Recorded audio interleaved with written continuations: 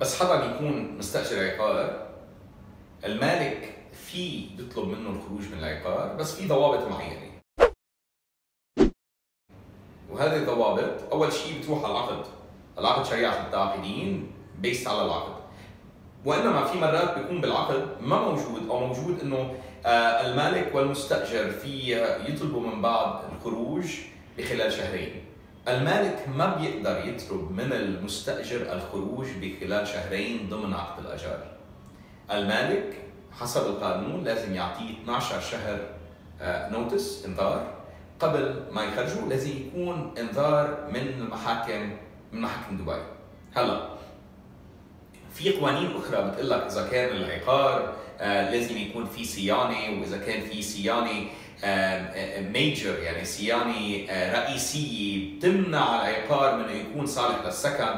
في اشياء معينه بالقانون تسمح للمالك يطلب من المستاجر انه يخرج بفتره اقل من سنه، بس كمان في ضوابط لهذا الموضوع. اذا ما كانت هيدي تطبق، اذا اليوم حضرتك وحالتك لا يطبق عليها هذا الموضوع، بمعنى آخر اليوم العقار صالح للسكن وحضرتك ساكن فيه، والمالك اليوم بحاجة انه يبيع العقار لانه كمان ما في خرجك ريجاردلس بده يبيع العقار، او المالك عنده ابن بده يسكن بالعقار وما عنده عقار اخر بنفس المنطقة موجود ومتوفر، بيقدر يعطيك 12 شهر نوتس وحضرتك تظهر من العقار. بأي حالة أخرى ما في يجي بشهرين أو ثلاثة ويقول لك السلام عليكم هون على الفراش، حتى لو موجودة في العقد، لأنه العقد إذا خالف بند من بنود العقد القانون، هذا البند ما بيتطبق، يعتبر لاغي، يعتبر void. اوكي، هلا إذا المالك بطل يعمل المتوجبات عليه المينتنس، في كذا طريقة، وحدة منهم نروح للديسبيوت كوميتي. اليوم دبي في شغلة كثير منيحة وكثير متطورة اللي هي بكل بلدان العالم عموما بس يصير عندك مشكل مع حدا بتروح على المحكمة بتاخذ إجراءات. دبي عملت محكمة خاصة للأمور الإيجارية.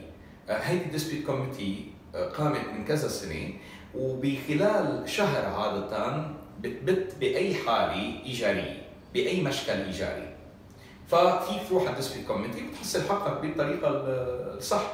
أهم شيء إنه ما أنت تعمل شيء غير قانوني لأنه المالك عم يعمل شيء غير قانوني بنظرك، لا، تعمل القانوني من ميلتك، والمالك عادة سيلتزم مع الوقت، والقانون بيطبق على الجميع، ما في حدا أكبر من القانون موجود حوالينا. فالجواب هو ما في طلعك المالك بخلال شهر أو شهرين إلا برضا الطرفين. في المالك يجي يقول لك هي أنا بدفع تكاليف النقل وأنا بنقي لك سكن مختلف وبدفع لك فرق الايجار يمكن، او بدفع لك تعويض معين كرمال انكونفينينس، كرمال عدم الاريحيه اللي عم تسبب لك اياها، لانه انا بدي بيع العقار وانت حضرتك فيك تقبل انسانيا، فيك تقبل، وهذا الشيء يشجع بين الطرفين. وانما يجبرك على الخروج بس لانه هو بده يبيع العقار، القانون يحميك وما في يعمل هذا الشيء.